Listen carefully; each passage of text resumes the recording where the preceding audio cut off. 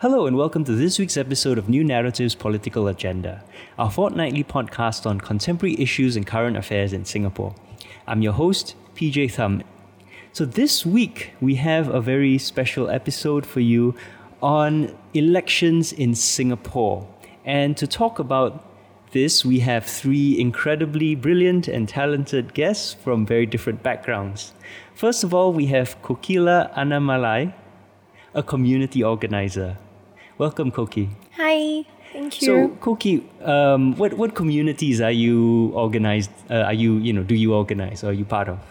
A lot of my work has been with women, low-income communities, LGBT groups, and minority groups in general. Oh, fantastic.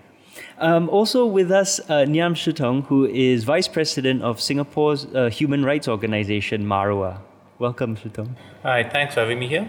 Now, you're an engineer, right? Yes, correct. How does an engineer get involved with human rights? Long story. Actually, I was also a civil servant before at one time in my life. So back in 2006, I was actually an election official for the 2006 election. Then later, after I left the civil service, I was a polling agent and counting agent in the 2011 and 2015 elections. I think because I've been exposed to the elections process when I was a civil servant, I think I kept an interest in it, and that's also, in fact, why I joined Marwa.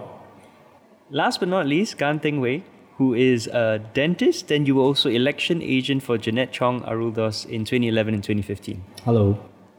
So, I guess a similar question for you. How does a dentist end up getting involved with politics and becoming an election agent for Jeanette? Well, Jeanette is a good friend of mine. I got to know her back in 2009 when I joined politics. So, just before 2011, she mentioned that she has the intention of contesting. So, I was very happy to support her in whatever way I could back then. Yeah. Okay, well, welcome everyone. So let's start talking about the broader context of elections before we get into the elections themselves. What is the sort of political culture of Singapore? Well, I think that if you look at voter behavior in Singapore and the discourse surrounding elections, it tends to be less about what candidates stand for, whether they reflect the voters' values or represent the issues that we care about, and more about this, a particular notion of competence stewardship, right, and town council management, and also this notion of non-corruption. So those tend to be some of the things that affect voter behavior, rather than, there isn't really as much of a discourse around foreign policy issues or human rights issues or any of those things, or the vision for Singapore going forward that a particular party represents, or what their manifesto says about those things, but rather on issues of administration and a certain sense of competence in being good town council administrators. And so a lot of the discussion could be around whether you're going to get a new walkway, right, sheltered walkway built, or lift upgrades, and that's the kind of micro level of issues that the discourse focuses on too. Yeah, I mean, I think that's been a deliberate strategy of the People's Action Party over the last 30, 40 years to really focus on these very practical, granular issues, because on the one hand, you can't monopolize a rights-based discussion, right? A rights-based debate. So They want to move it onto ground in which they can monopolize. Yeah. And if you talk solely about bread and butter issues, quote unquote bread and butter issues, like building of walkways, only the government that's in power controls the power of the purse, and they're the only ones who can deliver on it. Right. So by limiting this discourse to this very narrow area, effectively the PAP are forcing all politicians to play on a playing field in which they control, in which it's severely tilted in their favor. That's right. And if you look at even the accusations or the ways in which the PAP has sought to discredit some opposition parties, it has also been linked to improper town council management, right? Like in the case of the Alginate. Alginate, case with the Workers' Party's management of the town council. So I think that the centrality of town council management and this kind of like almost the PAP taking this moral high ground, saying that these are the things that regular people care about. Regular Singaporeans care about bread and butter issues, and then kind of this false dichotomy of like ideological issues and bread and butter issues, when actually they're so deeply linked, right? And then there's also this like kind of cycle of using the kind of street cred that comes from, from walking the ground, we know this. Right. From our MPS sessions, we know that these are the things that Singaporeans really care about, yes, and not these other things. Yes. But, as academics say, the plural of anecdote is not data, right? And we've seen, especially very recently, our next Prime Minister, Heng Swee Keat, saying, just making a broad generalization based on anecdotes. Singapore, a certain older generation of Singaporeans don't want a non-Chinese prime minister with no proof, right? And I think we see that a lot from politicians, of course, not just in Singapore, but it is not the basis of good governance to then make these sweeping statements and claim that, because we walk the ground and talk to people, therefore we know better. Well, who are these people? What is statistics, that back you up? Where's your research? And this comes back to another problem about Singapore that, I think academics always complain about. There's no transparency, that we don't, all the information is secret. And we simply don't know, which means, again, that the government, the PAP, has a monopoly on information, which, underpins their monopoly of power.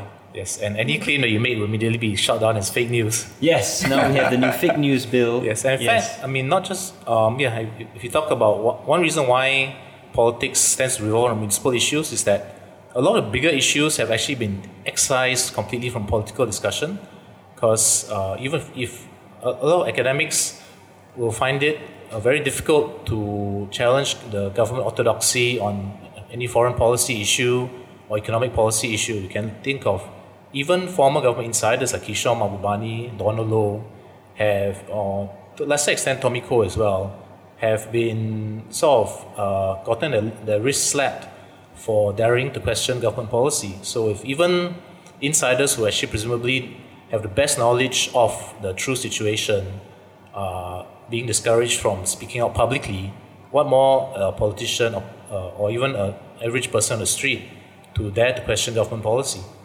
So we were talking about the role of MPs just now. But based on the experience I had when we were doing outreach, we had a chance to talk to the residents, the voters, and you realize that actually quite a fair bit of the voters were quite confused about the actual roles of MPs. So like just now we talk about town council, all the upgrading work. It seems like a lot of them will think that sure we know that there will be CPF issues, HDB issues, a lot of other national issues, but when come to voting for the MP, I think a lot of people still look at the local issues more so than the national issues. I think that is something that in terms of political maturity, we still quite lack in this aspect. Yeah. Okay, so coming back to the question of elections then, they take place in this context where, based on what we're discussing, there is a sort of depoliticization of politics to focus on bread and butter issues. There is a sort of turning of MPs from politicians and legislators on national issues to administrators, right? And I think, the fact that Heng Swee Keat is going to be our next prime minister, he's a very good administrator, but he's not a politician, and quite clearly is not, has none of the talent for sort of leadership and drive and vision and inspiration that you need from a politician. What he is a really, really good permanent secretary, civil servant. And that's the kind of person that is being put forward as our next prime minister, right? It's this kind of logical consequence of what we're seeing here, in that if you argue that politics is merely administration, then clearly the leader should be the best administrator, not the best politician. Or a visionary or anything like that, right? And then this also ties into the whole, I think a certain elitism and classism in the selection of candidates, because it's tied to competence of particular forms and not to vision and not to passion and not to all these other kinds of things that typically we might look for in politicians, right? So it depends on whether you went to the elite schools and which Ivy League college you graduated from and how much money you can make in the private sector, as Goh Chok Tong recently made comments about that became really controversial. So, and I think that role of being administrator is tied to then all these competencies that are looked for that are based on these elitist and classist assumptions.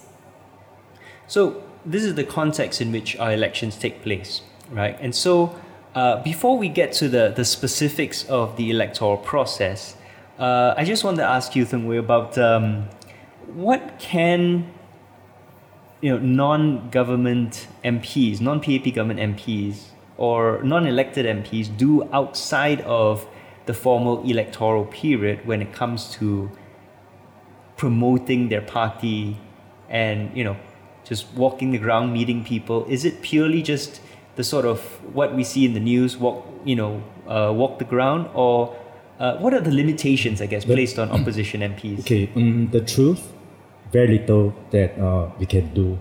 Let me explain. For non-elected, say for example, I'm speaking about Mountbatten. Okay, of course, our candidate wasn't elected, and after the elections, when we've decided that we wanted to do some outreach, we explored the option of maybe using some of the facilities within the constituency, like the basketball courts, void decks, etc. You realize that it's almost impossible to have an approval as long as you've made known that you represent the opposition party and you want to carry out activities, even if it's just very non-political activities for the residents. It's never ever approved. So in the end, we are down to doing the usual door-to-door on weekends, visit the hawker center, coffee shops to talk to the residents, which in actual fact, after so many years, you realize that alone will not be very effective in terms of engaging with the residents. What opportunities do you have to put your viewpoints out about your different plans or visions for the future, or to sort of break out of these limitations that are placed? Because I think you under our very strict public assembly, public order laws, you can't hold a lot of public events, rallies outside the campaign period. You basically can't be a politician in the normal sense of the word. So is there anything beyond social media, obviously, that opposition MPs or opposition candidates can do? Well, if most of us who are following social media close enough, you might have noticed this fellow called Jose Raymond. He's active in Potong Pasir. He's very active almost on a day-to-day basis. He's down there, it's walking the ground, talking to people every single day. Okay, and we talk about visibility. People need to know who you are. So come election, it's not just about now then you turn up. What happens to you, before elections. So that's provided every one of us has the time to commit on a daily basis to do your daily grassroots work like that. But to be practical, unfortunately, a lot of us have day jobs. So even up to today, as I can see, the main bulk of the opposition outreach works is still on door-to-door visits and giving out newspaper or selling newspapers. Hardly any breakthrough since 2015 until now. Newspapers, it's legal to sell those, but I think under Newspaper Printing That's Presses right, Act, yes. you can't actually have them distributed by a national distributor. You just have to sell them. Yes. And then I guess under Vandalism Act, you can't put up flyers and notices without. Do you need permission, or how does that? You can print flyers and put them in mailboxes. Yes, we can actually print flyers, but as you know, today a lot of the HDB mailboxes they are locked. So even to prevent anti-spamming, so you can't really drop flyers. So what happened is that most of the time, as we go door to door, we hand deliver the flyer or the brochure to the residents. Yep. It's a bit tricky here because during non-election period, when we do door to door, when we talk to the residents, most people are polite, courteous, but they will question us. Why are you here? It's not even election. And when we tell them that we are here to listen to you, help you in any way we can, the fact is we know there's very, very little that we can do when we are not elected. We can't even write a letter on their behalf and hope that there'll be any reply. So at best we can offer some help in our own capacity. But the thing is, when it comes to elections, then again some residents will question us, where are you? Where were you before elections? So there's this very tricky, we don't want to overdo it, but at the same time, if you don't do anything, there's no visibility at all. So a lot of times it's all about visibility. You need people to see you doing the groundwork. Yep. So that's always the challenge that opposition parties face. Well, I think what is also troubling about this is that you're forced to engage with your constituents only as individuals or as families, right? You don't have any platform where you can engage with them as a group, like through a town hall or a dialogue session, or so there's no way to, because of our assembly laws and the monopolization of shared spaces. There's just no way that you can talk to your residents as a group, and I think that is such an important aspect in political consciousness, right? And people can seeing the legitimacy of a candidate because they've gathered together to engage. Because what do I know if you're just talking to me at my door? There's no context for you as a candidate to see you as a political being. I think it's so limited to the rally period, right? And that's it. And I think that's why historically political parties, right, were organized on the basis of an existing interest group with existing, built on existing mechanisms through which they could help that interest group. So the PAP, for example, of course, is a trade unionist party, right? It was built on the power of the Middle Road group of unions in the 50s. The Workers' Party, likewise, trade unionist party. Then you look at other political parties like Singapore UMNO, I forget their current name, but of course those are meant to help a specific ethnic, linguistic, religious community, and they already had mechanisms, organizations, associations that they could use to help that community and help resolve problems and bring up issues to the government. So that's a kind of pattern that you see elsewhere on which politics is based, right? It's about using mechanisms and on the basis of existing associations to fight for specific issues or specific ideals. But in Singapore, it sounds like what we're very much forced again to. We talked earlier about the sort of narrowing, the depoliticization of politics. It's also sort of like the individualization of politics, where you're not able to build an actual sort of party base that then links to other interest groups like trade unions, but instead you're forced to just act on your own. There's a lack of identity among the opposition. I would even argue that government policy has been to prevent the formation of any communities independent of government, right? they obviously have taken over PA, so that even the elected MP is not the Not advisor. taken over. PA was founded sorry, at the beginning with the Prime Minister as the chairman. Yes, correct, right? yep, There was never yes. any independence, despite what they pretend. Yeah, exactly. Yep. And even, I mean, generally speaking, people, because of our restrictive assembly laws and the restrictive laws on registering of societies, even though other interest groups never really get off the ground because everyone's afraid of, how do I form a society? Do I have to make reports? Yes. So I think that's one of the weaknesses of Singapore as a nation, which has been a result of the PAP's policies. And also because resources are so centralized, right, in terms of who controls access to resources. So if you were a civil society group that showed any interest in politics, you would immediately be gazetted and cut off from all these resources. Right. So then your opportunities to earn political capital are so delimited. So you spend, let's say you spend several years walking the ground as an MP, right? But then we come to the first sort of major institutional barrier, gerrymandering or the redrawing of boundaries. Right.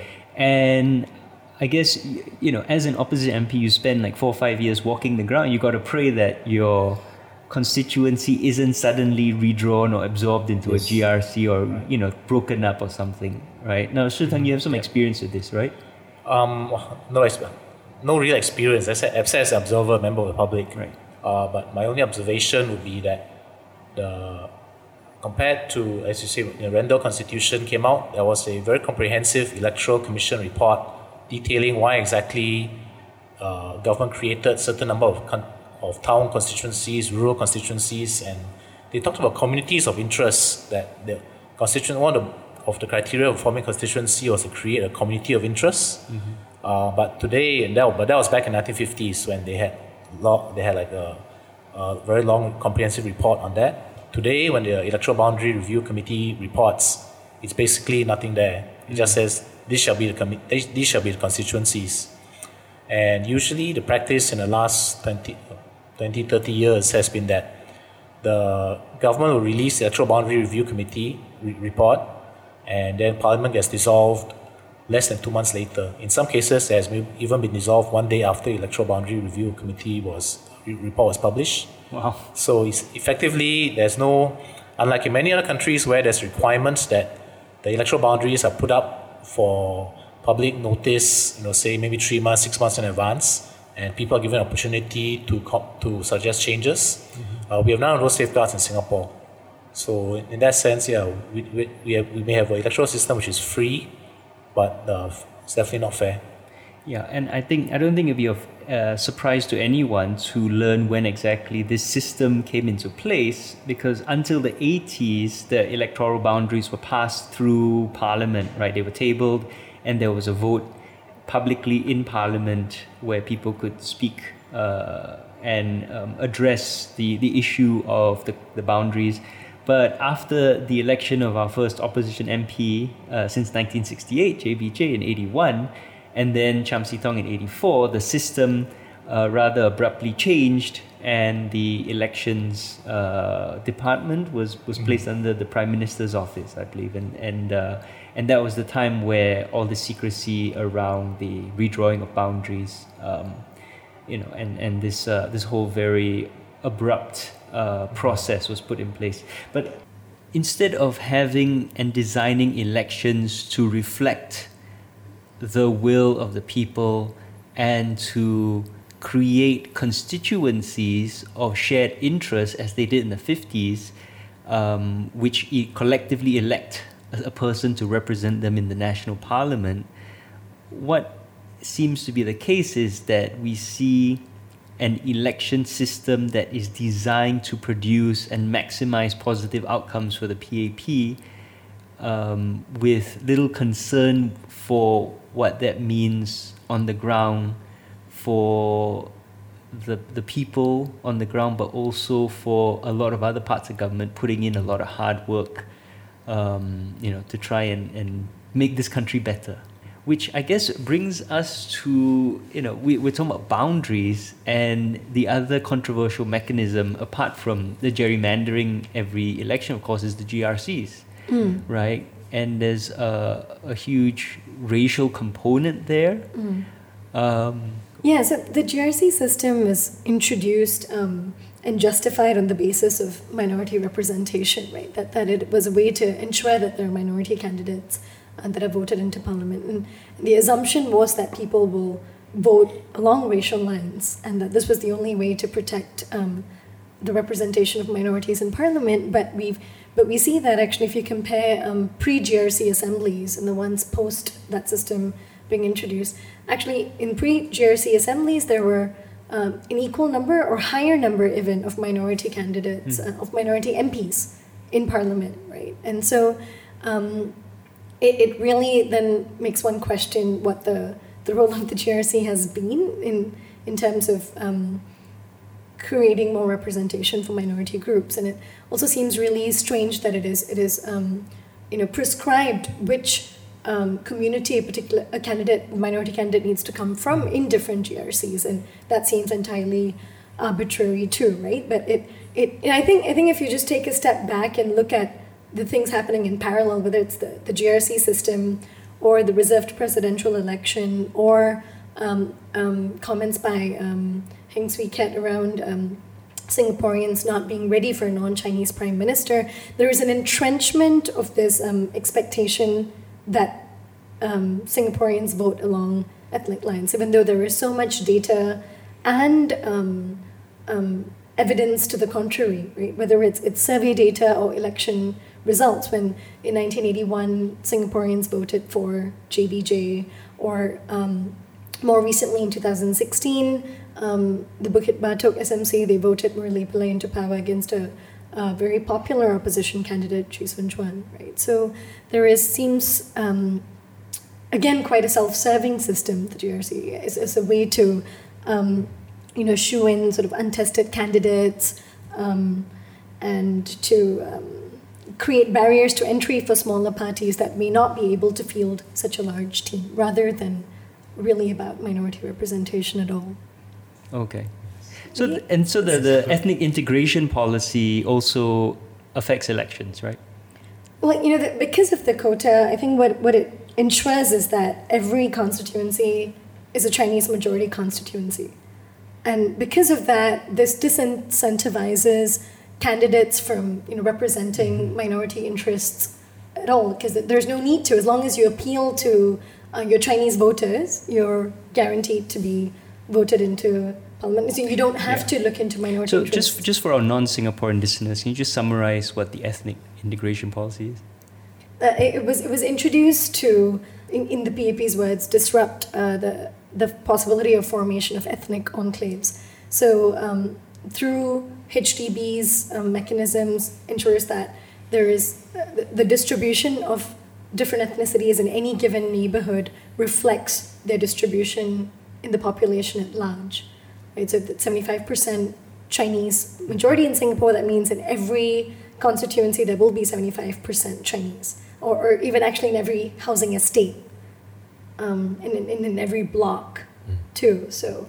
But this only applies to HDB, right? Yeah. Not private. Although estates. 85% of Singaporeans are in HDB, yes. so it's But I think what goes further to cement that sort of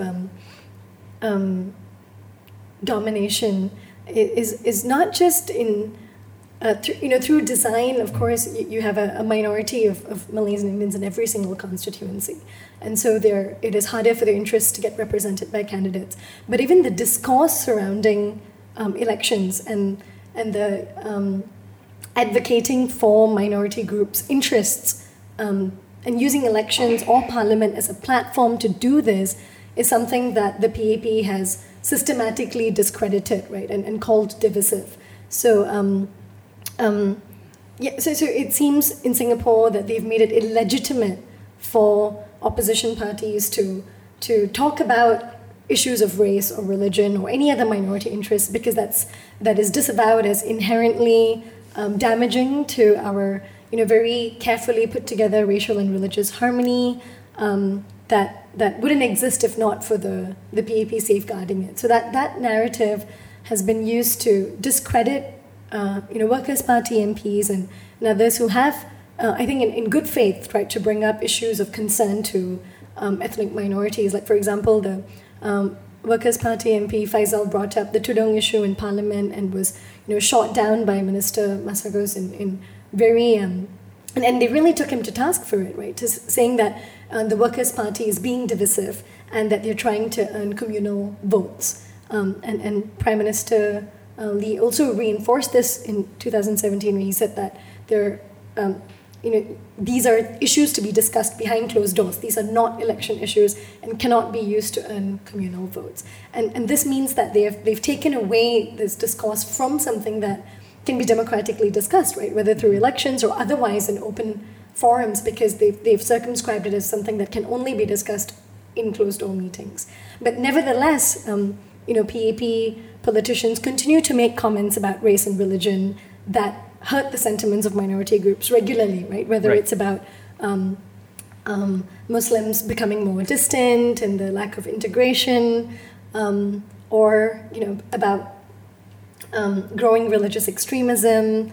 And it seems then that only the PAP has the legitimacy to make these comments about race and religion, but then also position themselves as the only guardians of racial and religious harmony. And it is because of all these threats and all these vulnerabilities that you need to vote the PAP into power.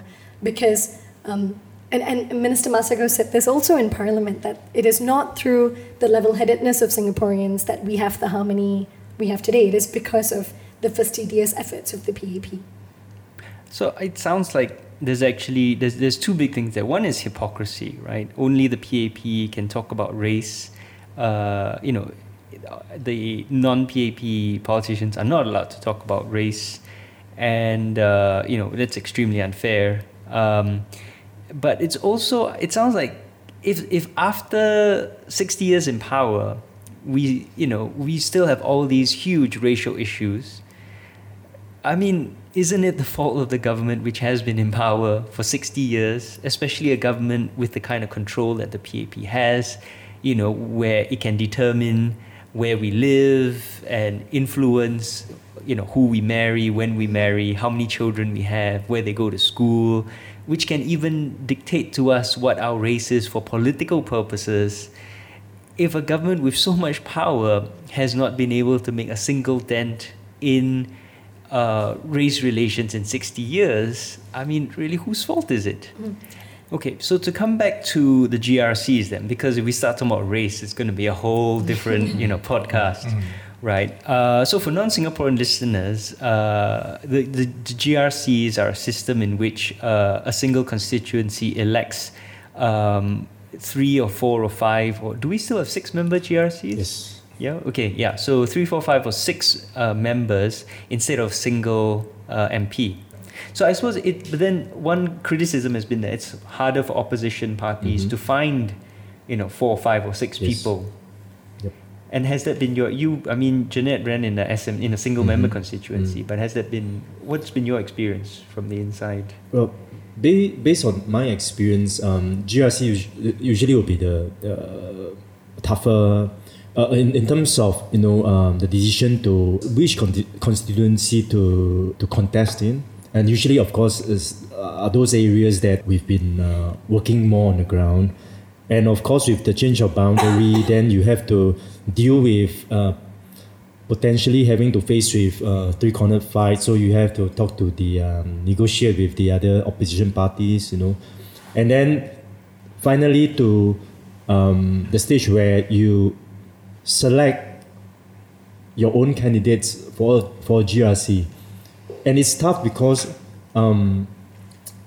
sometimes, like if you look at a 6-man GRC, sometimes you just unable to fill 6 candidates, 6 good and credible candidates, and oftentimes, at the end of the day, you're scrambling for people who are keen to come on board. So that's why the last G, you see like the talks about different opposition parties wanting to come together to contest in the GRC, for example. But they have raised the minimum number of SMCs from 9 to 11. The last. elections. increased, but still, and also still reduced the insignificant. size of GRCs. Less 6-man GRC, Yeah. I suppose, yeah. So those, I think, are some very minor tweaks that they've done to try and appease those sorts of criticisms. But still insignificant. Yeah. Yeah, I mean, just the logistics of campaigning a GRC is vast. I mean, I live in Marine Parade, and that's literally from the shores of Marine Parade all the way into Serangoon, almost Hougang. And Tanjong Pagar is under a huge constituency. Serangoon and Hougang are pretty much on the other side of the island from where Marine Parade is. So you're talking about a constituency that kind of, by the name Marine Parade, starts at the sea, but then goes all the way across to the other side, almost to the other side of the island, and is this very incredibly strangely shaped constituency. And of course, the same with Tanjong Pagar, which is also originally a coastal constituency, right, with a lot of dock workers stretching all the way inland, and quite far into Bukit Timah, which was in the past a very sort of rural and inland constituency on the west side of the island, whereas Tanjong Pagar was on the sort of southeast side. So you have these crazily constructed constituencies which encompass vast areas which have and these areas have very little to do with each other, and of course they elect 5-6 people.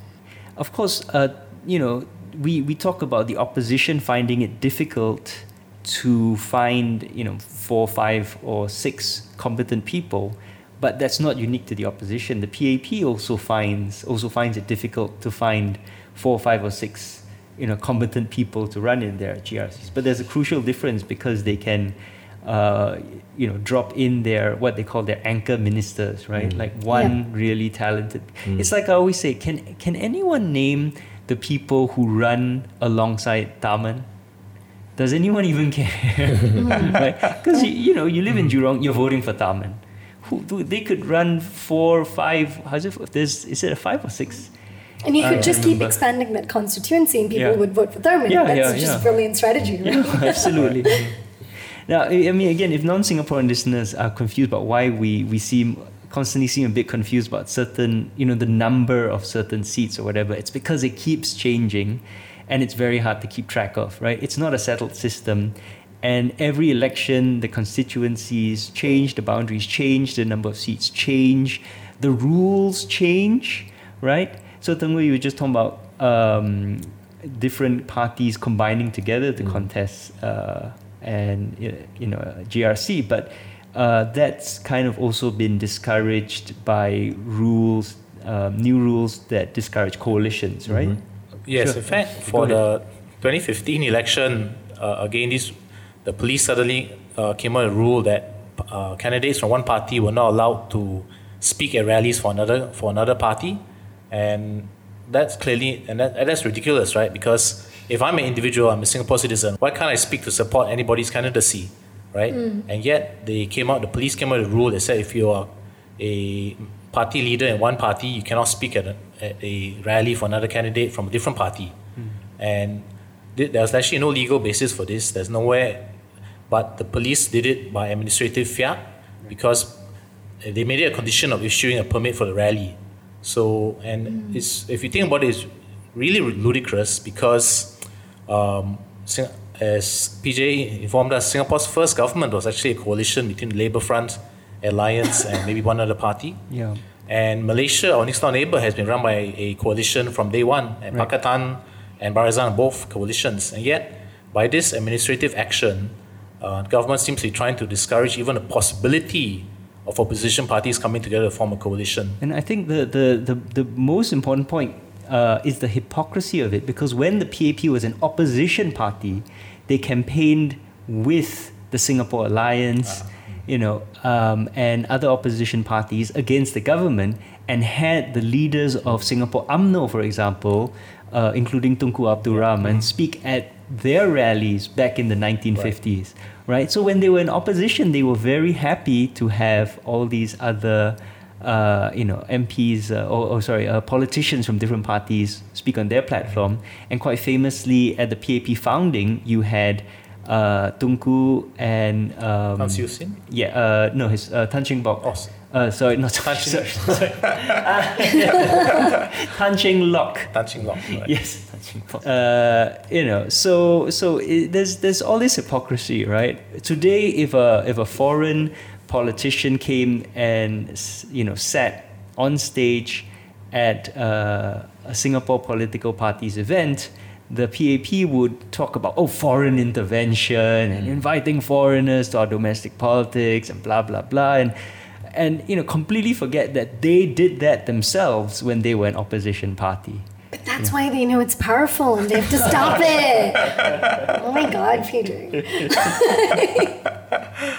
Okay, so moving on, right? So we've been talking for a while and about all the problems with our electoral system, and we're only at the drawing of boundaries.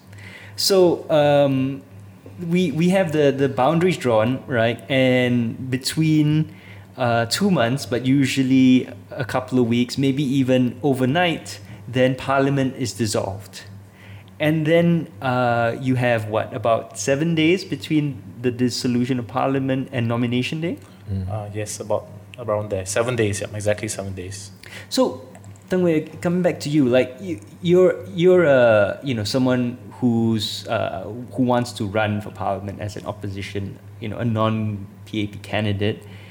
How much time do you have to prepare, and at what point do you feel confident that an election's coming and I can start spending money to print flyers and things like that? Okay, so let's talk about 2011 when this the electoral boundary was announced.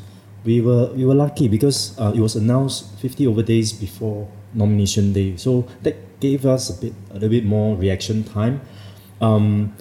Mountbatten SMC was a newly carved out SMC. It was new to us as well. So even with that 50 over days of walking the ground, we found it really tough to cover every aspect, every household in Mountbatten itself.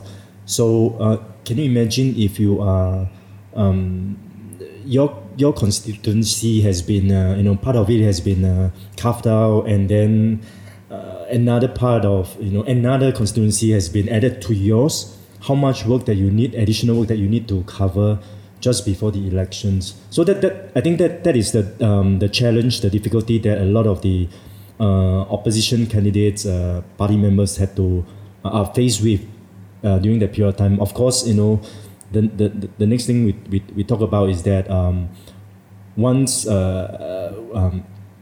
before the nomination day, you would have to gather, organize your volunteers to come together and start to plan the activities for the hustling period, 9 days or so of hustling period before the polling. Yeah, I think the important point to make is that if you want to have a fair election, the Elections Commission should be independent of the government of the day. Correct. Right? Regardless of the Singapore context. Again, there's the theme we keep coming back to is what an election should be if it's going to be fair and reflect the will of the people and the judgment of the people, versus how elections are actually designed in Singapore, which, it's quite clearly to maximize positive outcomes for the PAP, and that's the difference.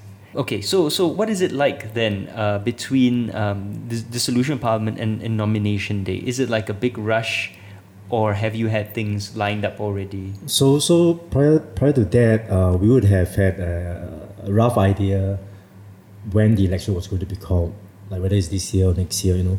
So some of the stuff like candidates' posters would have been in the soft copy form, so all getting ready to be printed out.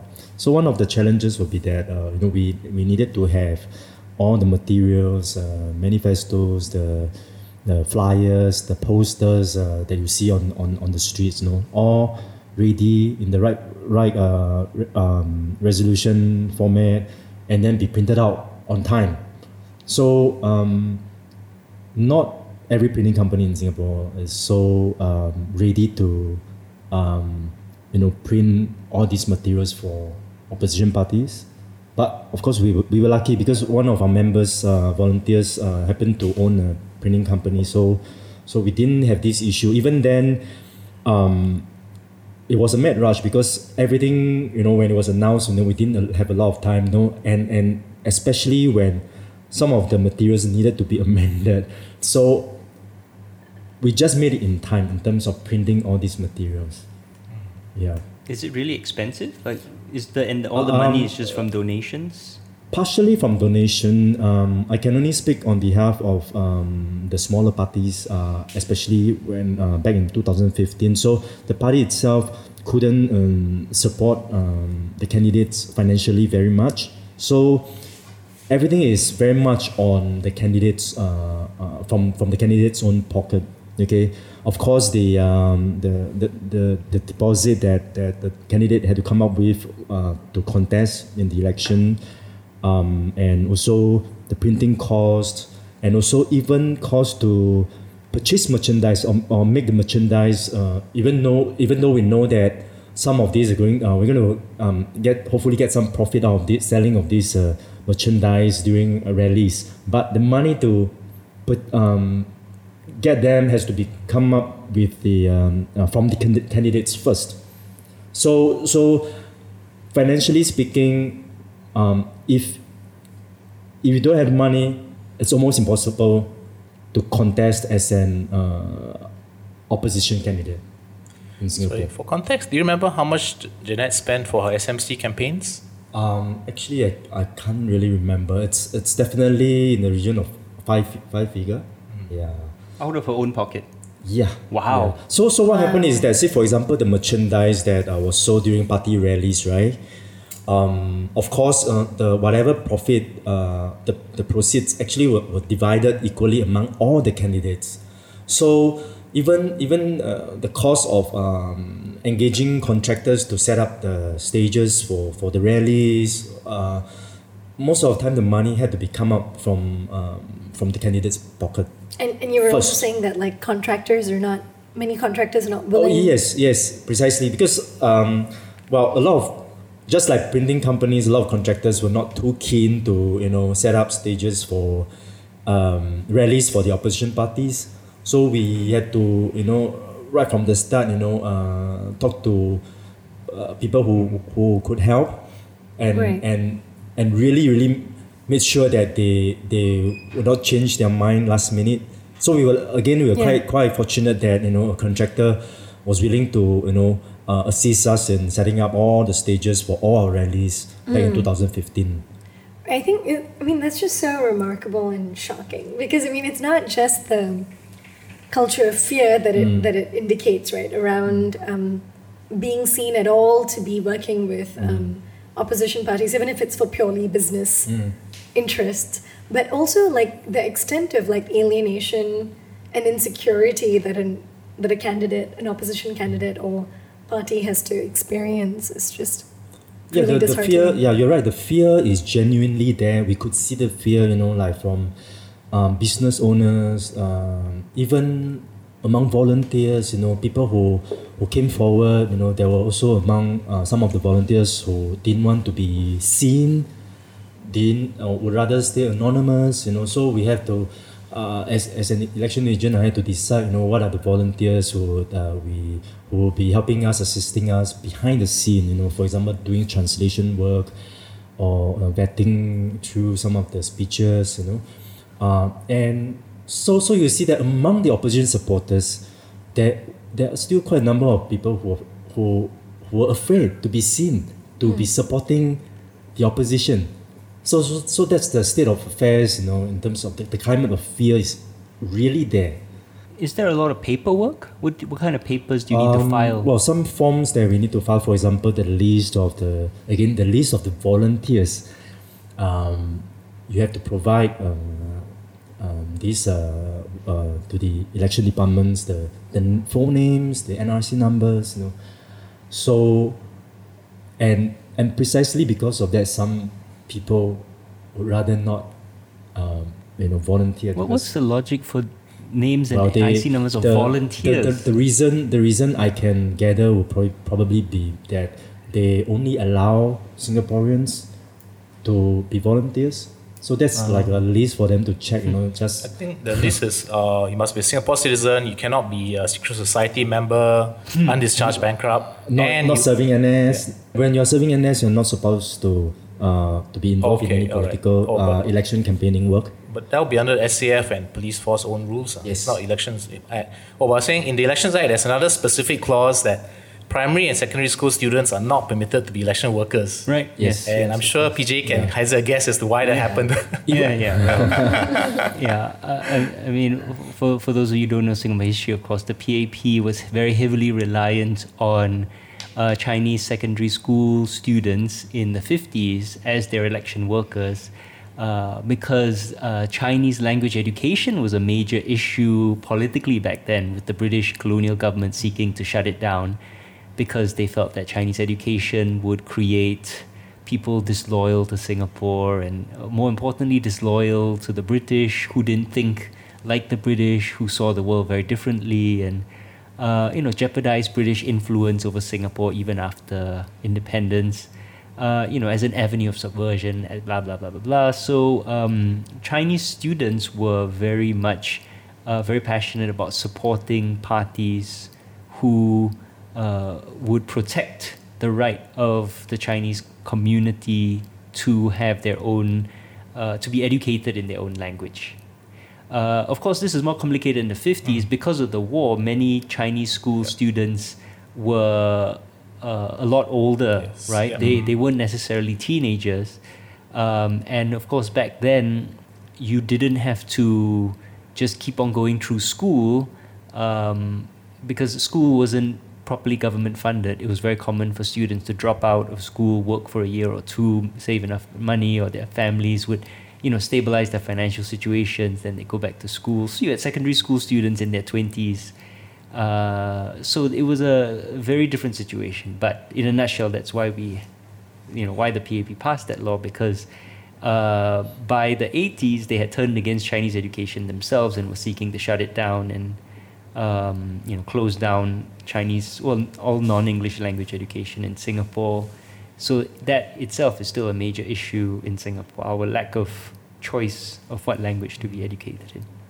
Although the one ironies of that is that today, actually, primary and secondary school students cannot be election workers, but ITE, Polytechnic, and of course university are not covered by that. So in principle, if you're a poly student or IT student, you can still go volunteer for the coming election. Right.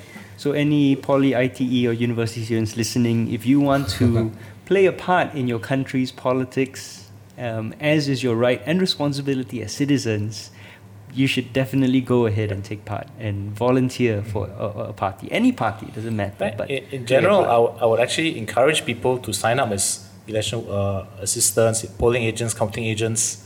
I think because there is generally a sense of... I feel that people treat voting and politics in general as taboo in Singapore, partly because for many years we didn't do it because there were walkovers for so many decades that I think people actually forgot to vote. That's why until recently, you had a lot of grown men and women who said, I've never voted in my life. It's because there were so many walkovers. And because of that, and because the government has tried to depoliticize society, many people, I think, viewed politics as something dirty, something taboo. But that's clearly an unhealthy situation for Singapore. So I think I actually would encourage people to go go volunteer for any candidate.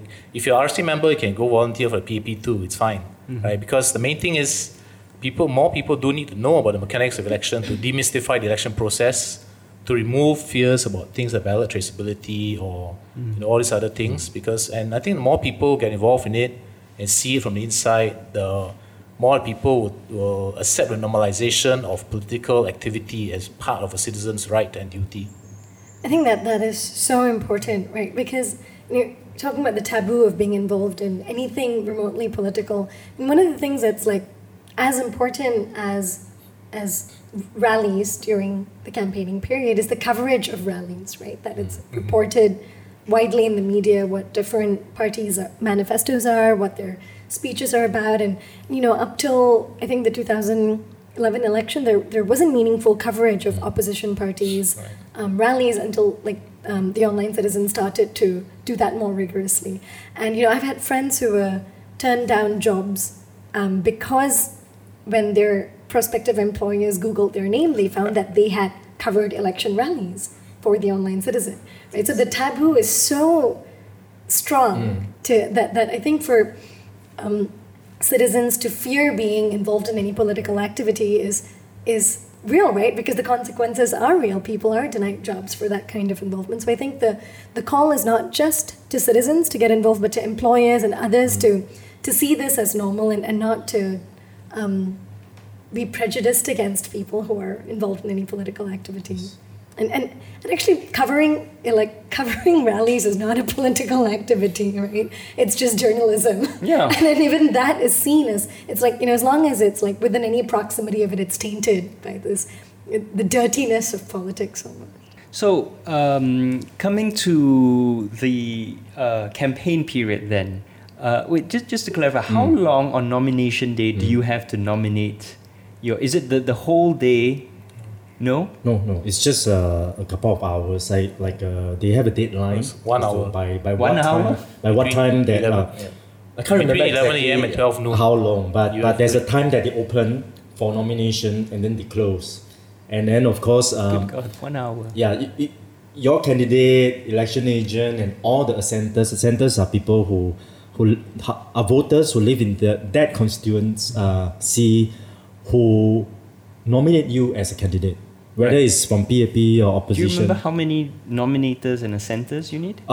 You need one nominator. If I remember correctly, it's 5 or 6 assenter for Right. SMC. GRC, Okay. of course, you need more. Okay. Yeah, and these assenters have to be present as well throughout the whole nomination process.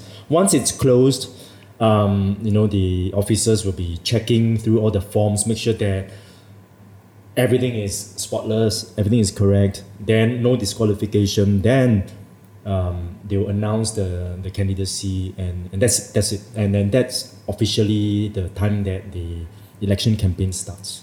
Wow. Yeah.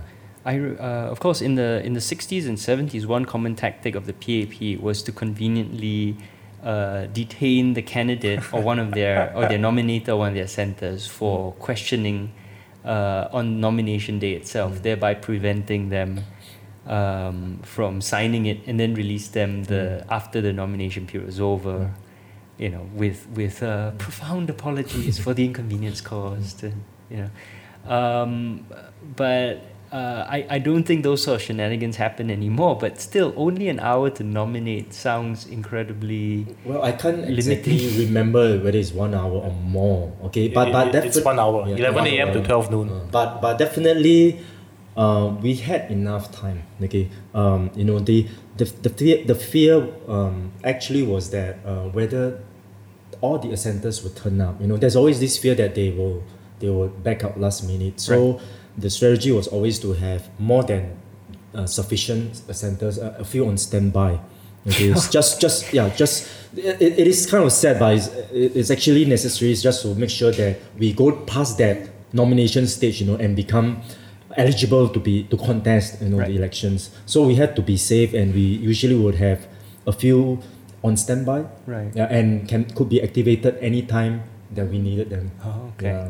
And then the election deposit, do you have to gather up all that money and turn it in beforehand? Yes, usually it's in the form of some kind of can't remember, banker's guarantee or something like Right. that. Yeah, and together with all the forms, or someone then with all these forms properly filled up, and then you submit, and then they will check through all the forms. Right. Yeah, that's how they do it. Yeah. Okay. Okay. So the elections officials check through the forms, then they announce the candidates, then campaigning starts at that point or the next day? Well, technically speaking, it should be the following day, Following but day, right. I'm sure everybody immediately after that started their Yeah, I campaign. mean, I remember on nomination day in 2015, there were, the candidates got up to a microphone and made speeches straight away. Yes. And their supporters in the, Yes. That's usually the case after nomination when with the candidates successfully nominated, they will take turn to give a speech. They're allowed to do that. Given there's always a time limit, but all the candidates would have prepared a speech to kickstart the campaign. Right. So you see like two camps, the PAP supporters and the opposition supporters there, chanting and raising the flags there. It's quite an experience. Okay, so we get to the campaign, and I think one of the features of our contemporary elections is that they're all snap elections. Yes. Right? Gone are the days like in the 50s where we had 50 over days for an election. Now every election pretty much is, 9 days? 9 days? 9+1. 9+1. Plus cooling off day, yes. right?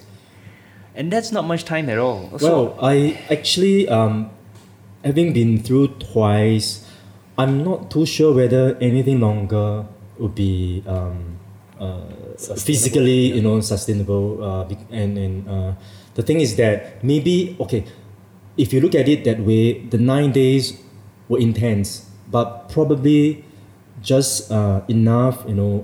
Anything more is going to be physically very draining for everybody, and also financially sometimes it may not be viable. But of course, if you look at things the other way, if we have had 50 days to campaign, it wouldn't have to be so intense right from the start. So it depends on how you look at it. But I think 9 days probably is just about nice. Maybe 2 weeks would have been ideal, but not any shorter or not any longer than 2 weeks. I don't know. I think that might be true for SMC because Mountbatten is probably manageable. But looking at the GRC, like from Marine Parade where I was living in, 9 days is really nothing. Unless, I mean, if you're a party contesting who already had a big presence on the ground before the election, of course, it doesn't make a difference. But if you're new, especially, for example, if the constituency boundary has just redrawn or something, you won't even get a voter recognition in the 9 days, let alone be able to persuade them to vote for you.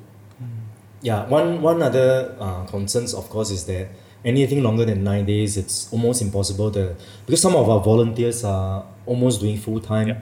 They took leave, for that 9 to 10 days. Some before that, took leave and help us with the campaign full time. But anything longer is quite impossible as well. And unfortunately, we don't have any real full-timers helping us running the campaign. That raises the point that it almost looks like we're going through the election almost like as a token exercise. What you're saying is that from the PAP's point of view, it's fine for the opposition to be running a token campaign, but for a country, I don't think that's a good idea. Yeah, I guess it comes back to the question we keep asking, right? What is fair and what is reflective of the will of the people? That in order to have an informed vote, I think people need to know about the different parties, the different manifestos, different options. If between elections period you had freedom of the media and assembly and the right for political parties to get their voices heard and covered fairly in the media, and get their put up posters and get their all this information out there, and there wasn't all this gerrymandering and outright rigging, then maybe a short election period, because people are already informed about their choice. But in Singapore, and correct me if I'm wrong, but I think a fair generalization is you're only really allowed to campaign and be a politician and act like a political party during the campaign period. Whereas outside of that, the laws totally circumscribe political activity. And so 9 days is just not enough. Yes. Yes, I agree. I agree on that. But what I'm trying to say is that anything longer in terms of the sustainability, at this point of time, when I look at a lot of the opposition parties, the candidates,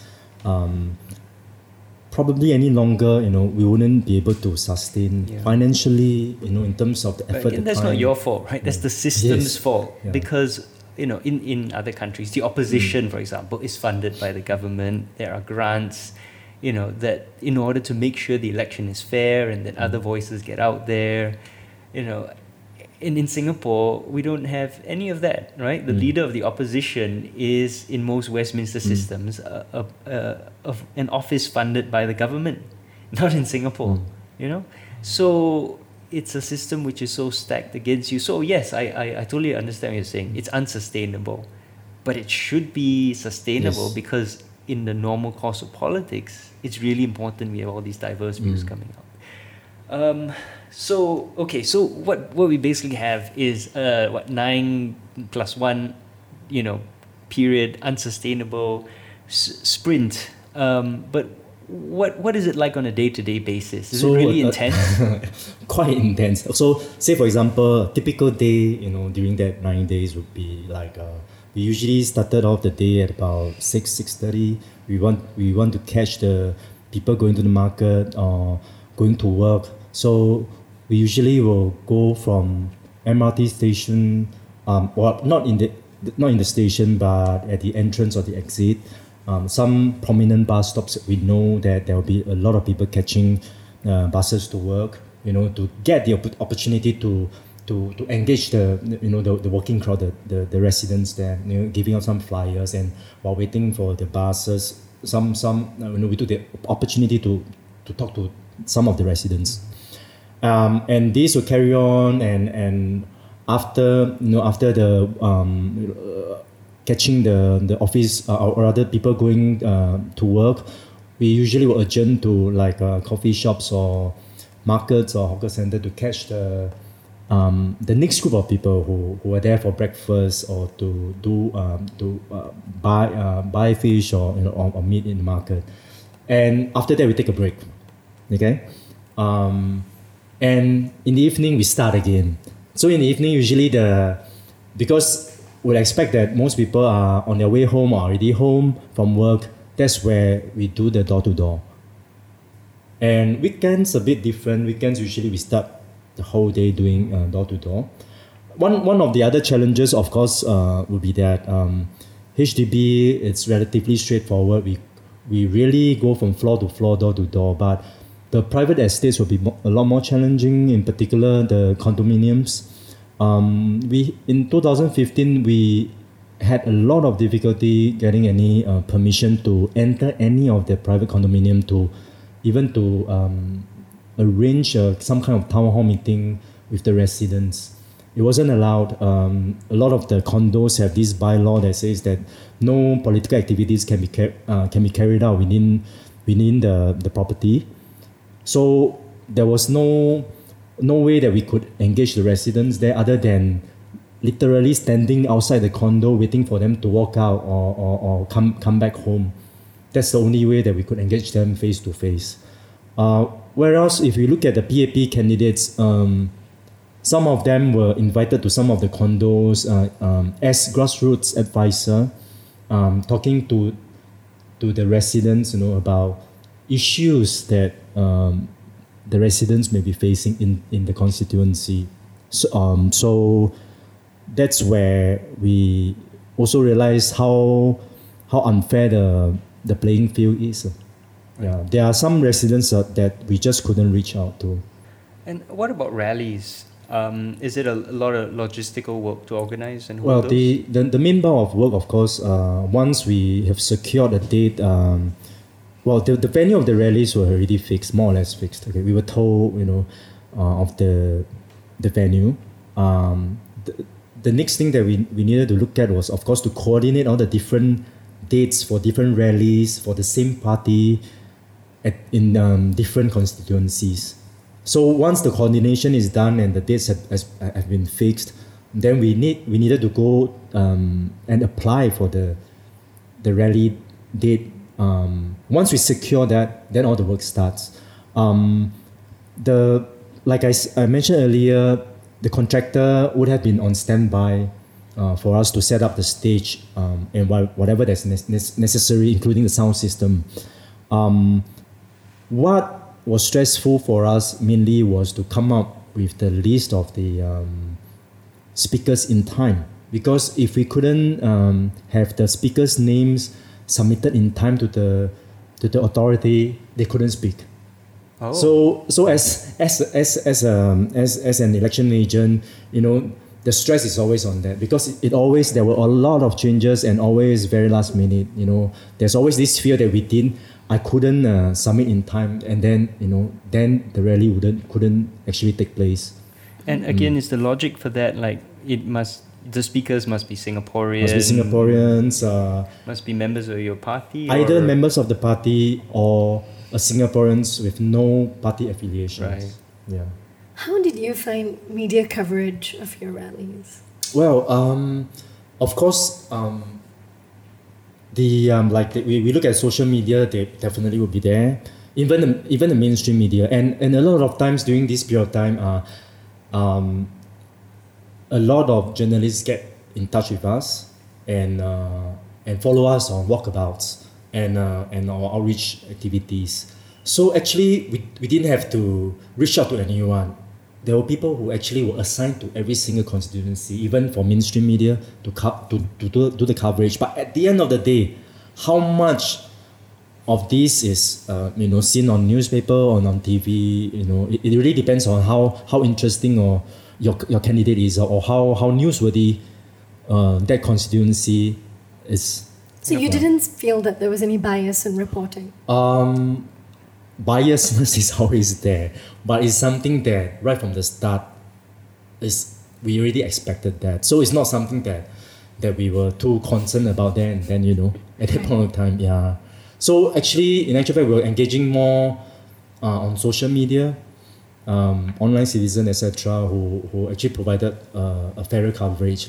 Well, think about what you're saying. You're saying, the media is biased. Yes, that's a fact. That's how bad things are in Singapore, where the media is openly biased, and we're like, yeah, well, we knew that, so... Like, it's not even noteworthy, right? Yeah, you wouldn't even need to point it out to say, this is an issue we expected. I need to stress... We're prepared, so it's fine. I need to stress that the journalists from mainstream media who actually were attached to us, they were all very nice, very polite, and sometimes you can even feel that they actually feel for us, But I choose to believe that they were faced with a lot of restrictions and constraints. Yeah, of course. Yeah, not necessarily that they themselves were biased. Yeah. Yeah. That's well established. And it's institutional, yes, right? yes. It's not the individual reporter. Yeah. And for those of you who are members of New Narrative, or not, if you go to our Facebook page or our Twitter feed, you can see an article that covers freedom of expression in Singapore. And embedded in that article is a YouTube video of a seminar that was held at the Singapore University of Technology and Design a few years ago, in which members of the mainstream media, Channel News Asia, Straits Times and so on, openly admitted that they had to be biased, that they did produce propaganda, that they were biased against opposition politicians, and the system demanded it of them. So it's not as if people are denying that the opposition, the media isn't biased against the opposition. Even the members of the media themselves admit it, and I think the sad thing is that it's just we don't fight back against this more strongly and vigorously, but we've become so resigned to it on top of everything else that goes on. It's also worth noting, I think, at this point that, this surprises a lot of people around the world, but I mentioned this, that exit polling and opinion polling are illegal in Singapore during the campaign period. So when you were running, was there any way to know the mood on the ground? Or was this purely like gut feel? Gut feel. There was absolutely no way to be able to accurately estimate or feel the level of support that we could get. But based on gut feel and also the kind of support that we had on the ground when we were meeting the residents there. But then again, the strange thing is that 2015 compared to 2011, there were a lot more ground support. People on the ground were like telling us, come on, go on, we'll support you, good job, things like that. But as we can see from it, it didn't translate to results, votes. Were people being hypocrites? or they changed their mind. They were not sure. They were sitting on the fence and decided to vote for the incumbent. Last minute. I don't know. Well, I mean, if I can suggest, it's several things, right? The people who are more likely to come up to you, it's sort of self-selection bias, that it's your supporters who are, people who weren't going to vote for you aren't going to come up to you and say good job. But also, I think as, and I've mentioned this in other talks and papers, that there is a strong element of fear of being punished following the election. And this ties into the lack of information about exit polling, because through the mechanism of town councils, right, the government can threaten citizens that their public services will be affected afterwards, right? And Lee Kuan Yew was actually quite explicit about this, He said, you vote in opposition, your public services will be affected because they're incompetent, he says. But as we've seen in Aljunied, it's a lot more than that, right? And actually, it's more than just town councils. Yeah. I think in the past, Goh Chok Tong has specifically mentioned that precincts which don't vote for them may be last in the queue for upgrading. Yes. So that goes down to polling district level results, which I guess we'll probably talk about later when we get to counting. Yeah. And that again is another thing that's just normalized in Singapore and that we joke about, right? Like we say, if you go to Potong Pasir, you'll see that it's all not so developed and go residents of Potong Pasir because they're so garang. But so there's that kind of comedic overtones to how we have gotten used to talking about all of this, that it's funny that you're discriminated against because you voted for opposition. But I think to finish the point I was making, right, this is why when people talk about the 70% of the last election, I disagree that 70% reflects the actual will of the people. We have an election designed to maximize outcomes for the PAP, and we've been going through all the different ways in which they make life so difficult for the opposition and disincentivize voting for a non-PAP candidate. And then you have the fear and the knowledge that you're going to be punished. So ultimately, the only reason why you would have confidence of voting for a non-PAP candidate is if you knew that the PAP was going to lose, right? And the only way you'd know the PAP is going to lose is if there is polling. So if the PAP doesn't form the next government, then you're not going to be punished. Then you feel more confident about voting for an opposition, right? And polling gives you an idea. But in that lack of information, there's fear, there's uncertainty, there's doubt. And anyway, I think opposition parties all agreed the PAP was going to win the election, in 2015, for example, regardless. So if that's the case, why would you vote for anyone else, knowing that the PAP is going to win, and knowing that if you did vote for someone else, you run the risk of getting punished? You see, and that's why I think we can't, going back to the big point we keep making, we can't say elections reflect the will of the people, because the elections clearly are designed to maximize positive outcomes for the PAP. It's like a prisoner's dilemma, basically, right? Except it's a countrywide thing. Everyone, you need 50% of the country or more, because it's first past the post, right? It's not even, the PAP only need about 25% of the vote to win a majority of seats anyway. So you actually need a lot of Singaporeans. You need to trust all these other Singaporeans not to confess, right? That's the prisoner's dilemma. And then collectively, then you won't get punished. But how are you going to do that on a national level without polling data? You can't. No, but that's a very self-defeating viewpoint, though, isn't it? But that's how the system's designed, right?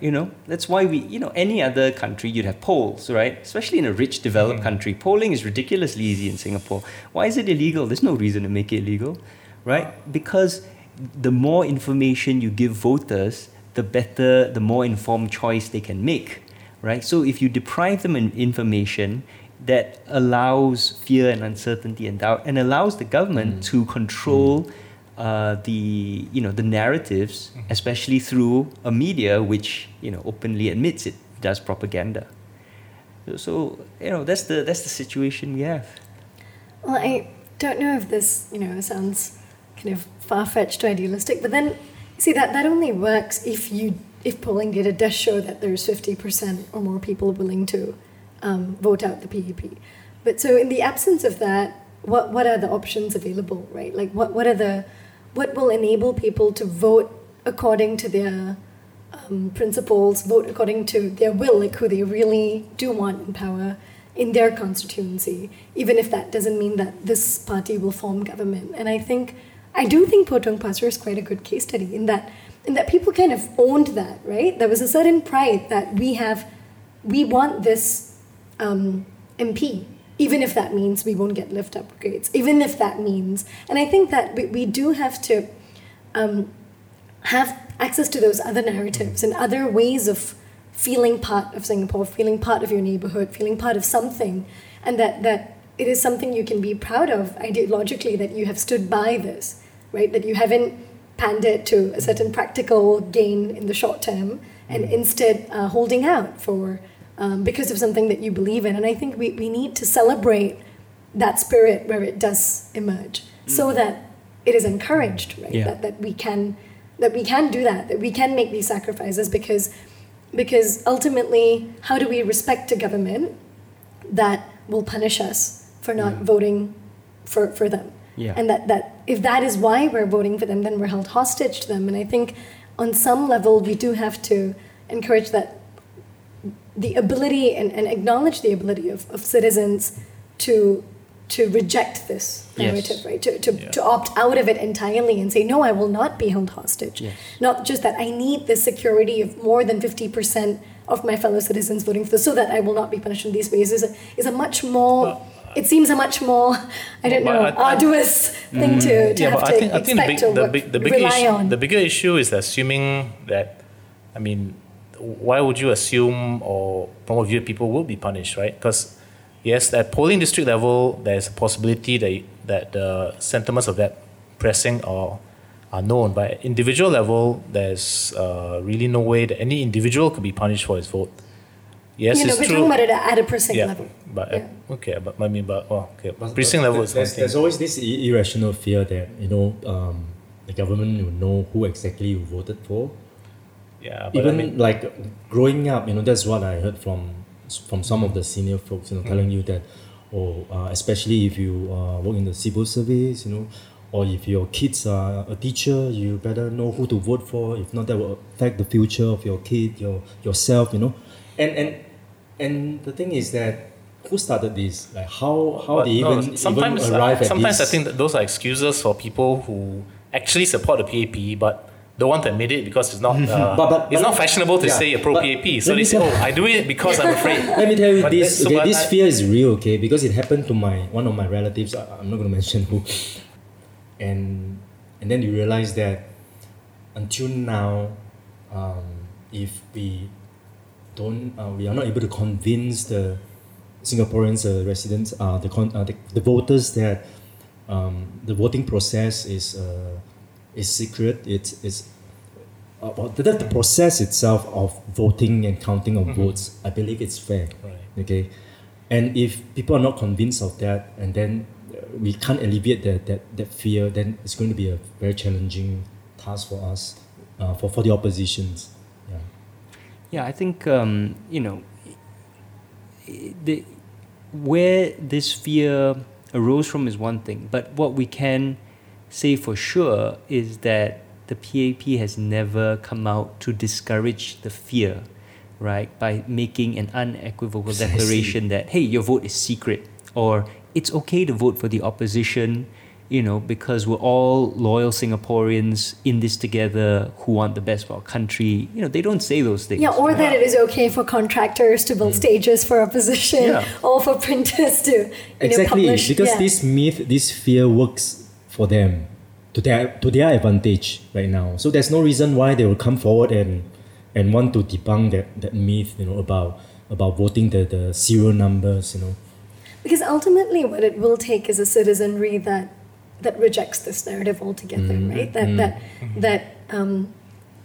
becomes intolerant of the vindictiveness and pettiness and control that this government has and exerts over them, and says no to it. I think that's.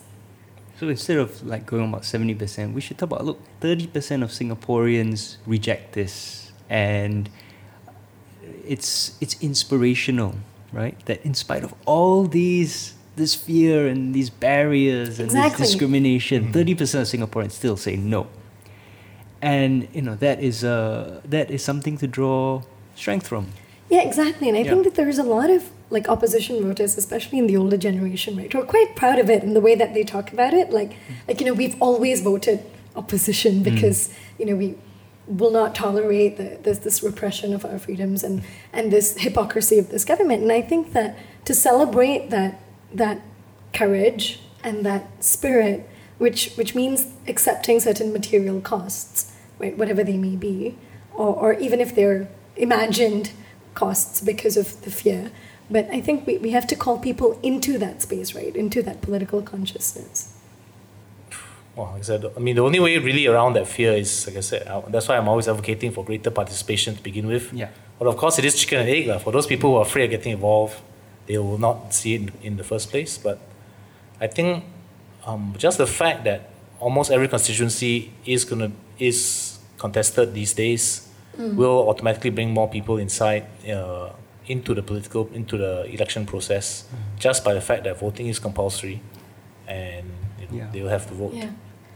Participation is one thing, but I think political education happens in so many different ways. I think people listening to this podcast is a way of their political consciousness growing, if there are certain things they learn, hopefully. But there's so many efforts, I think, that are required outside of just election period or participation in the election standalone, but just in raising political consciousness of citizens, right, so that they can make these informed decisions at the polls. Well, true. The irony is that actually for the average voter, the ordinary voter, I think really doesn't have to worry about facing recriminations. Because the fact that 30% have voted against PAP consistently and have never really faced any consequences means actually for average voter is not concerned. Although we must also acknowledge that may not be true for the elites or the opinion makers, such as the academics and writers that we've talked about earlier, who have faced career discrimination because of their, not even political activity, but for even the academic writings and questioning government policy, or daring to question government policy. So it's I guess there's a paradox here. At the same time, I'm arguing the average person really doesn't have to care about, really doesn't have to worry about being penalized, and yet, ironically, the leaders might be. I don't know whether you can accept that both can be true at the same time. After 2015, during the post-mortem, we could actually sit down and analyze every polling district, what's the vote count, why the difference, and then we realized that, of course, one of the polling district was Tanjong Rhu, and we all know that there's quite a high percentage of new citizens from India there. So naturally, the vote for opposition was one of the lowest there. Okay, understandably, being new citizens, right? And interestingly, similar to 2011, the precincts that we thought would garner most votes because they were poor, they were underprivileged. Actually, we realized that the vote shares, or rather the percentage of that we got from them, was one of the lowest. But that makes perfect sense, yes, right? Because we realized that. Because I don't know a single family in a rental flat neighborhood, in the rental flat neighborhoods I've worked in, that hasn't been to see the MP multiple times and gotten so many things done because they went to see the MP, and they celebrate their MPs in so many ways. Not necessarily, because you've talked to some of them, you know that they have their unhappiness, dissatisfaction, and they have all their grouses about the government. But at the end of the day, I believe that they're afraid of losing whatever handouts that they are already receiving. That's what they're afraid of losing, because, like you say, they are dependent on this. So at the end of the day, they would rather not. A lot of them would rather not rock the boat. They know that status quo not good, but we are still, surviving. So a lot of the people from the middle lower class, I feel, have this mentality. And in actual fact, in 2011, areas where people stay in big houses, we get a slightly higher vote share compared to the HDB dwellers. And I can only say that probably back then, in 2011, these were also the people who knew that they had less to lose, even if the Mountbatten SMC was won by an opposition candidate. That's our analysis. Yeah. So you have the campaign period, then you have cooling off day, right? Which I think we all agree, as structured in Singapore, is really unfair because you have continued coverage of the PAP by an openly biased mainstream media who are exempted from those rules, whereas the avenues which opposition parties and MPs can get their, opposition candidates rather, can get their voices out, like social media, are severely constrained. And I think we also have seen that people who post on social media on cooling off day in, whatever vague way in support of an opposition candidate has been investigated and warned, whereas people who do that on behalf of a PAP candidate escape such investigations and warnings and sanction. But from candidate's point of view, what do you guys do on cooling off day? You can't campaign, so is it just preparing? So most of us thought that that was a good time for the candidate to take a break before the actual polling. But we also took the opportunity because it was a day that we couldn't do campaigning at all. So it was also a good time for us to gather all the volunteers to do a final briefing for polling agents and also counting agents. So we chose to look at things on the bright side. At least we have a day extra, or rather not a day extra, but a day that we cannot do anything else but just focus on briefing the volunteers on what to do on the actual polling day. Right. Okay, and then coming to polling day itself, right? I think one controversial issue has been that ballots have serial numbers. So theoretically, your vote can be traced, even though this has never happened and the government has never, broken open the ballot boxes and looked at old ballot papers and started matching them up. But this contributes to the continued culture of fear that we have in Singapore. And again, as I mentioned earlier, the PAP has never come out and just stated quite plainly and boldly, your vote is secret. But I think there are also other ways that during the polling experience, the voting experience, there is a lot of there's still a lot of unfairness towards how a non-PAP candidate and their agents experience it. And from my own experience as a polling agent, right, I volunteered for the STP at the last election because they ran in my constituency. The PAP polling agent had a voter list and was so much more well prepared. But of course, the voter list is extremely expensive to obtain and print and distribute to all polling agents. So I had nothing. I just had a piece of paper. So the voter shows up and their name is read out from the voter register by the election official, right, quite clearly and loudly, and the PAP polling agent looks for their name in the voter list and scratches it off, right? But I've got nothing, right? I've got no way to verify that they are who they say they are, and it feels like there's also a subtle form of I don't know what's the right word. Intimidation seems like too powerful a word for a voter to show up, and the last thing they see before they go vote is someone dressed in white scratching their name off a list, whereas someone dressed in whatever the alternative other parties' colors are just kind of looks helpless. So I think there's an element there of unfair resources that also contributes to a certain environment of fear. There's this intimidation whether intentionally or unintentionally, when a voter arrives at the voting polling station and you're given a slip, of course, before you can vote, the presiding officer would have read out your name and IC number loud and clear. I think that action itself is rather intimidating, especially for first-time voter or people who are not really sure of who to vote for. That action might actually, make them decide on who to vote for. Mm-hmm. Yeah. So I think some education also have to be on assuring people that voters that this is done.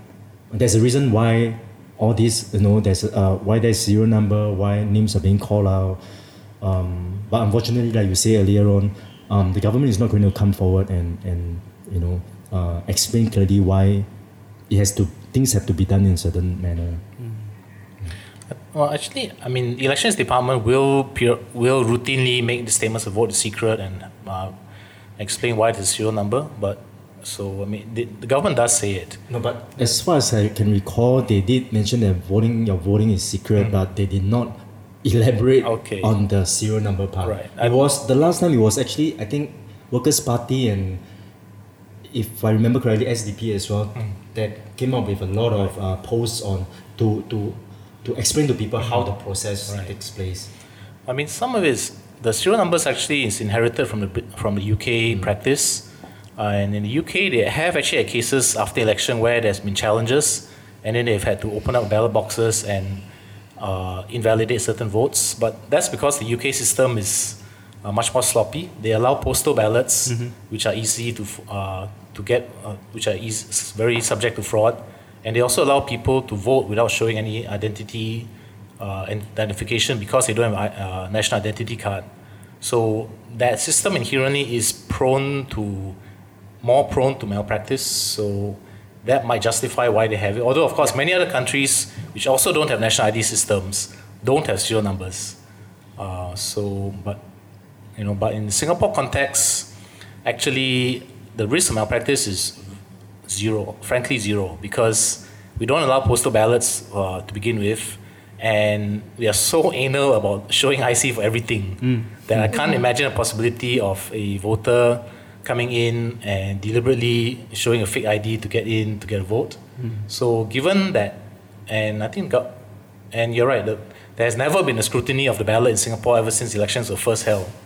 So given all that, actually, I don't really think the serial numbers have any real purpose. I don't think they really add to the security of the election at all. So we should actually just dispense with it. I mean, again, it doesn't serve a purpose, and it just creates a lot of unnecessary cynicism, a lot of unnecessary fear about the process. So I would actually say they should just get rid of it.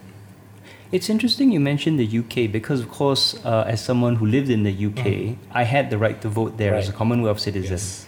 And the system as designed was designed to err towards the, reflecting the will of the people and trying to make sure that everyone had a fair chance to vote. Yes. Right? And that's why there are, it's a bit loose at the margins, because they'd rather err on the side of this person gets to vote, and maybe, there's a one or two bad ballots, but everyone who has the right to vote got to vote. Yes. Rather than disenfranchising any one person. Yeah, but that's because by Singapore voting is compulsory. That's one major factor. In UK, many other countries it's not. So in those cases, I agree there may be a lot of marginal people who didn't register on time. So you want to allow them to register to the very last minute. And if they forgot, rural areas, there are areas with massive poverty where people find it difficult to take time off to go deal with this. There are areas where people aren't linked into the national system, can't register because, even in this modern day, right, they don't have a phone or a computer or whatever, So there's all these problems in a big country, but none of those problems. Yeah, exactly. So I say in Singapore, that's why we say I mean, as a few of us have stated, the processes on election day itself actually are very fair and quite well run. Actually, the elections are quite well run in Singapore compared to many other places. Very efficient, So it's so efficient that actually we should be dispensing with things like serial numbers, because there are sufficient controls on the printing of ballot paper. There's a security mark which is required. And actually, even in terms of ballot stuffing, by right, the candidates are actually allowed to place a seal on the boxes. Yes. But I've never seen any candidate do that. Well, what happened is that at each this polling station, okay, is one of the volunteers from each side that sign over the sticker, Yeah. and this is brought to the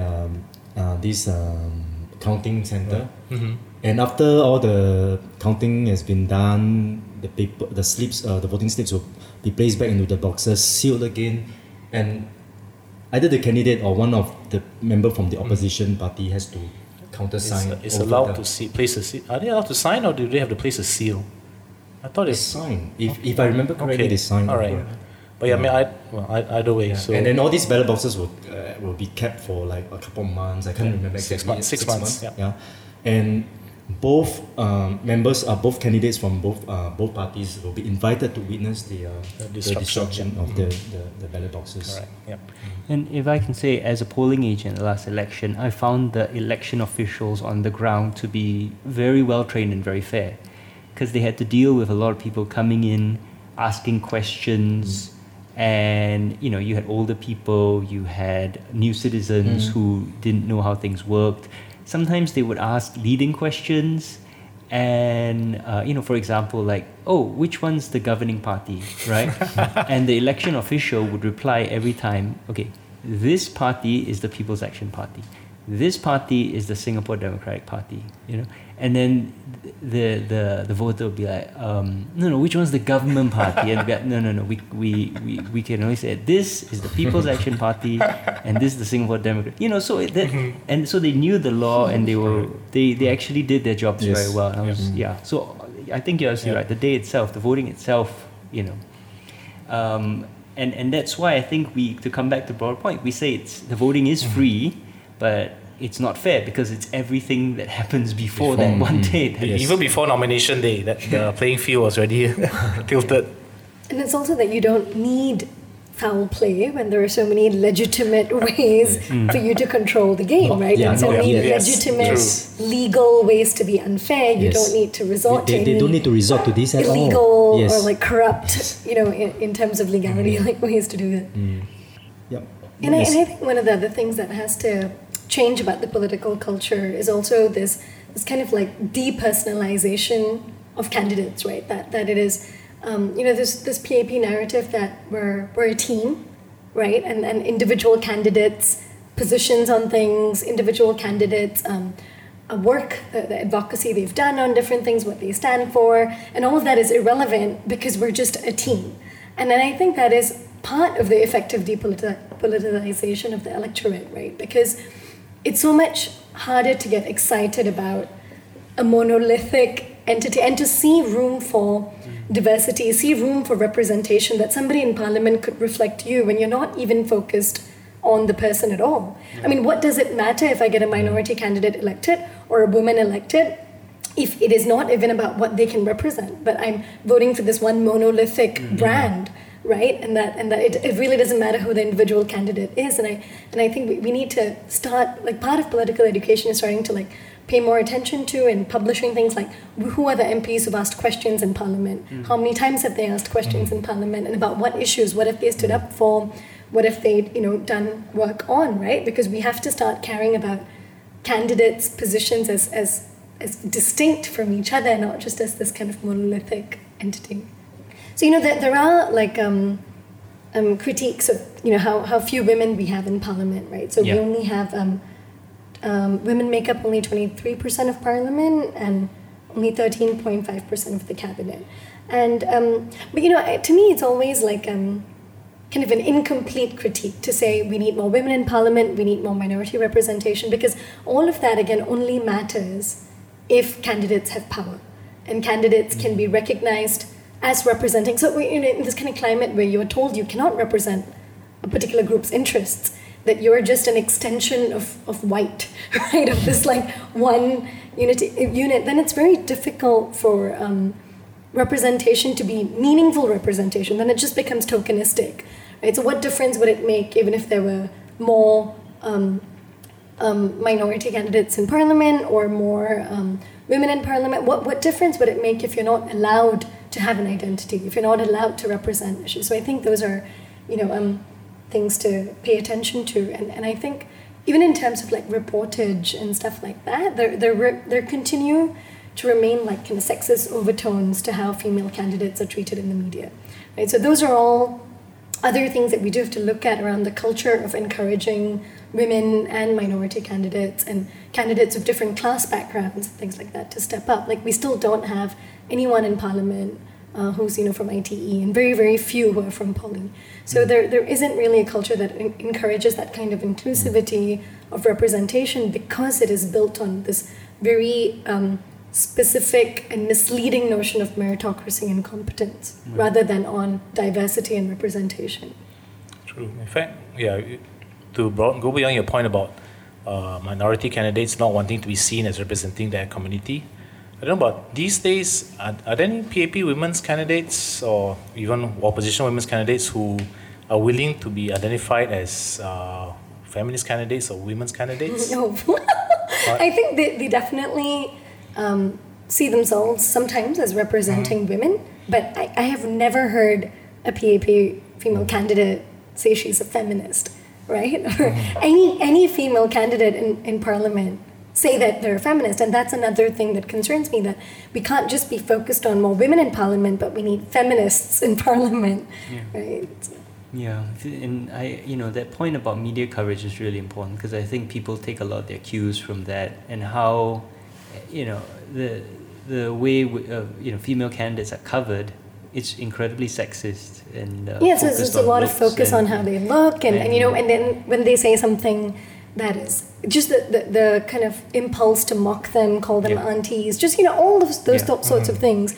But even how minority candidates are covered in the press, right? That like it really struck me when like Murali Pillai was standing for the by-election in 2016, that they focused so much on his appeal to Chinese voters in his constituency, right? That he had nicknamed himself Amu, and he can speak Hokkien and Mandarin. Like, why do you have to have a Chinese-inflected name as a minority candidate to pass, right? So your palatability as an Indian candidate is measured by how much you can associate yourself with Chineseness, right? And how distant you can position yourself as being from your own culture and community, and that's deeply unfortunate.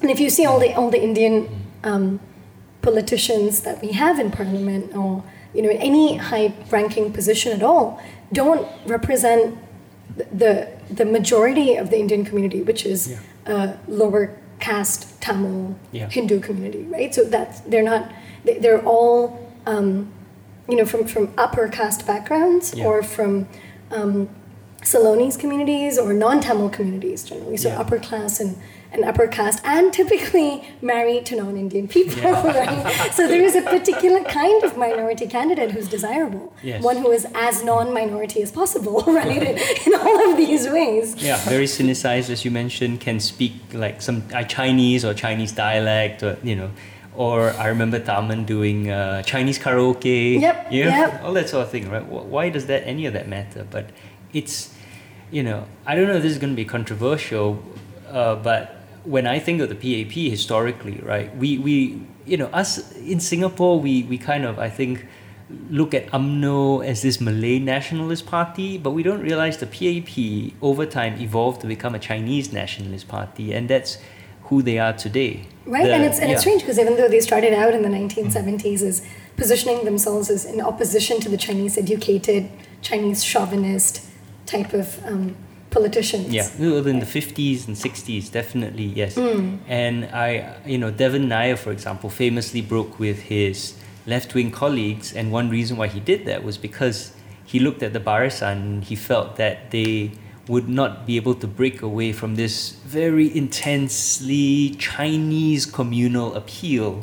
Right? Even if the leaders of the Barisan were, avowed Malayan nationalists and believed in a multi-ethnic society, he looked at the party base and he was like, you guys are never going to get away from this. And he stuck with Lee Kuan Yew which of course he later regretted very, very much. But he stuck Lee Kuan Yew because he said this guy is multi-ethnic, and the only hope for Singapore is multi-ethnicity, and transcending of race. And of course became very badly disappointed because Lee Kuan Yew then veered into quite overt racism. And even more recently, they've accused like workers' party MPs of being Chinese chauvinists, right? Yes. But like Lee Kuan Yew in 1989 said that the Chinese majority in Singapore has to be maintained, right? Or there will be a shift in the economic performance. But he also said that if there wasn't the Chinese majority maintained, there would be a shift in the economic performance and the political backdrop, which makes the economic performance possible, which means that there's this explicit intent to keep Parliament majority Chinese. No, I think in 1966 he already told that story of a Chinese and Indian Malay taken to hospital, and the Chinese recovers quickly and the Indian recovers slowly and the Malay recovers really slowly because it's in their blood, some nonsense like that. It's not even an obscure story. It's in his book of collected speeches or whatever. I think it's in Josie's book about Lee Kuan Yew, but he never denied it after a certain point. And we're really living in this very Chinese nationalist society, Chinese supremacist society even, that has been created. And that then, to bring it back to the topic, reflects on the kind of candidates that are put forward and the kind of people who are permitted, or minorities who are permitted to become part of power. And I mean, I've already made this point, but I just want to say it again because it really upsets me, right? Is that minority candidates, it's not just that they're told not to represent minority groups' interests, right?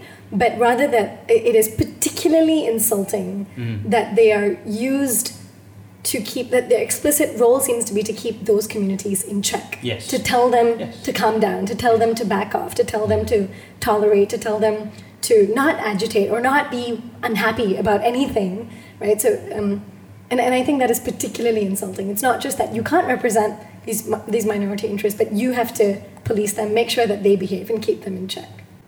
Okay, and that brings us to the end of a really long, I think this is our longest episode ever. There's just so much. We could have talked, I think, for another couple of hours.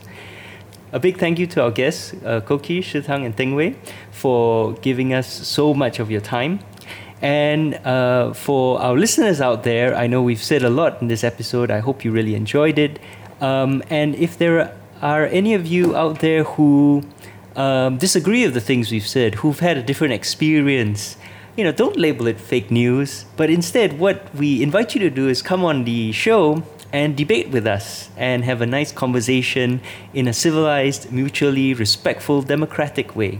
So this is an open invitation. Any PAP candidates, or indeed candidates for other political parties who disagree or just want to talk about their experience and their views and their vision for Singapore, consider this an invitation to come on New Narratives Political Agenda and have a nice chat about Singapore, about the country that we all love and we live in.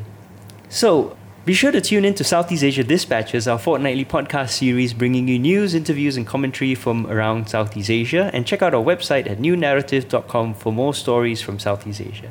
And if you enjoy what we're doing, please do support our work by subscribing to New Narrative at newnarrative.com/join. And if you enjoy this podcast, do give us a good review at iTunes or whatever podcast software you're using. This is PJ Thum wishing all our listeners a great week ahead.